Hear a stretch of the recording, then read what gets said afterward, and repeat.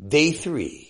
When blood circulates in the body, it takes a very long trip in the 1 to 3 minutes it takes for it to make a full circuit.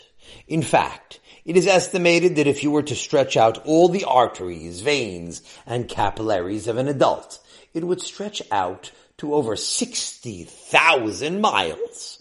That's 2.5 times around planet Earth. That is how far the heart needs to pump its blood.